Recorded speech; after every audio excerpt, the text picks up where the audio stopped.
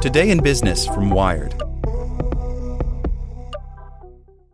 This podcast is sponsored by Ramp. Are you the decision maker in your company? Consider this. For the first time in decades, there's a better option for a corporate card and spend management platform. Meet Ramp, the only corporate card and spend management system designed to help you spend less money so you can make more. Most corporate credit cards offer points as incentives, but those points amount to less than their worth in real cash value. Ramp's business cards offer you cash back, real money in your pocket. Plus, you control who spends what with each vendor. And Ramp software collects and verifies receipts automatically, which means you'll stop wasteful spending and close your books in hours instead of days. Businesses that use Ramp add up to 5% to their bottom line the first year. If you're a decision maker, adding Ramp could be one of the best decisions you've ever made. And now get $250 when you join Ramp for free. Just go to ramp.com/easy. Ramp.com/easy. RAMP.com/easy. Cards issued by Sutton Bank and Celtic Bank, members of FDIC. Terms and conditions apply. As a longtime foreign correspondent, I've worked in lots of places, but nowhere as important to the world as China. I'm Jane Perlez, former Beijing bureau chief for the New York Times. Join me on my new podcast, Face Off, U.S. versus China, where I'll take you behind the scenes in the tumultuous U.S.-China relationship. Find Face Off wherever you get your podcasts. Welcome to the spoken edition of Wired.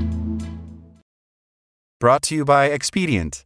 Forget application refactoring or lift and shift. Get cloud right the first time with Expedient, the nation's leading enterprise cloud provider. Cloud that works for your critical business applications, disaster recovery that ensures your business stays up and running, and expertise from real people. Learn more at expedient.com/wired. As machines get smarter, how will we relate to them?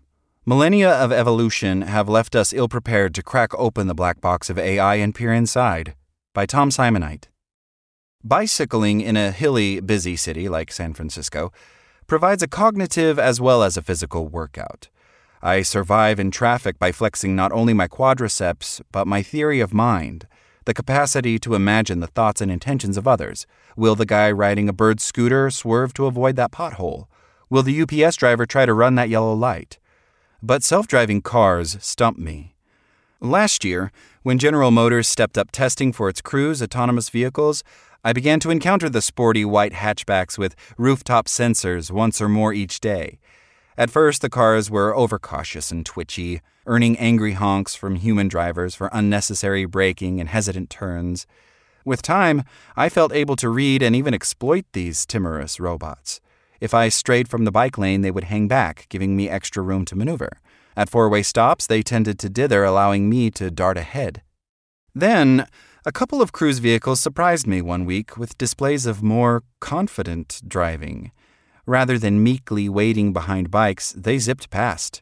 My theory of robot mind was vaporized, replaced by a feeling of unease. As AI grows more capable and assertive, how will we relate to it? Generally speaking, people adapt well to new technologies. We steer hunks of speeding metal and communicate via tiny icons with Elan. But more complex and dynamic AI systems like robot cars will challenge us in new ways. Millennia of biological and cultural evolution have given us brains and societies primed to read the behaviors, quirks, and transgressions of other people. With thinking machines, says Iyad Rahwan, director of the Max Planck Institute for Human Development in Berlin, we're sort of stumbling in the dark. Our tendency is to assume, perhaps without realizing it, that AI systems have minds somewhat like ours.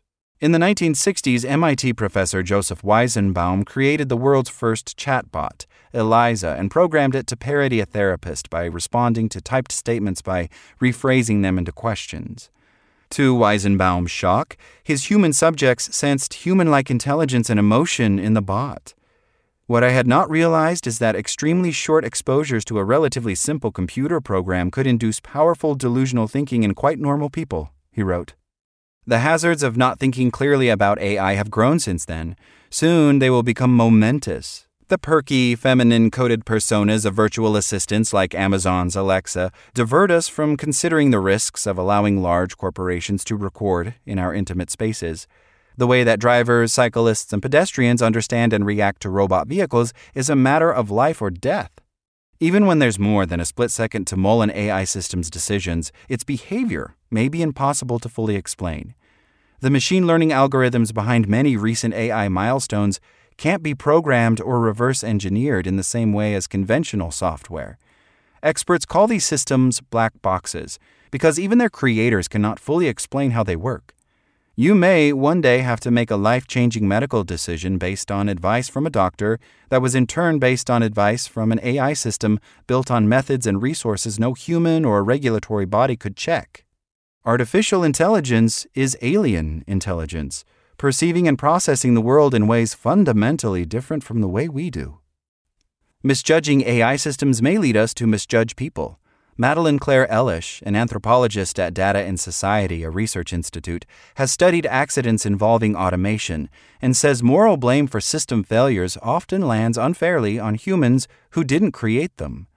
After an Uber self-driving car killed a jaywalking pedestrian in Arizona in 2018, police focused public attention on the safety driver, who appeared to be distracted in video from the car.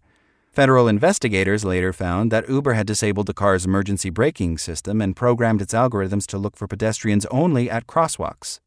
Uber stepped up safety features and can no longer test in Arizona, but it has been cleared of criminal liability.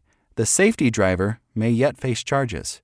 People may find it even harder to clearly see the functions and failings of more sophisticated AI systems that continually adapt to their surroundings and experiences. What does it mean to understand what a system does if it is dynamic and learning and we can't count on our previous knowledge? Elish asks.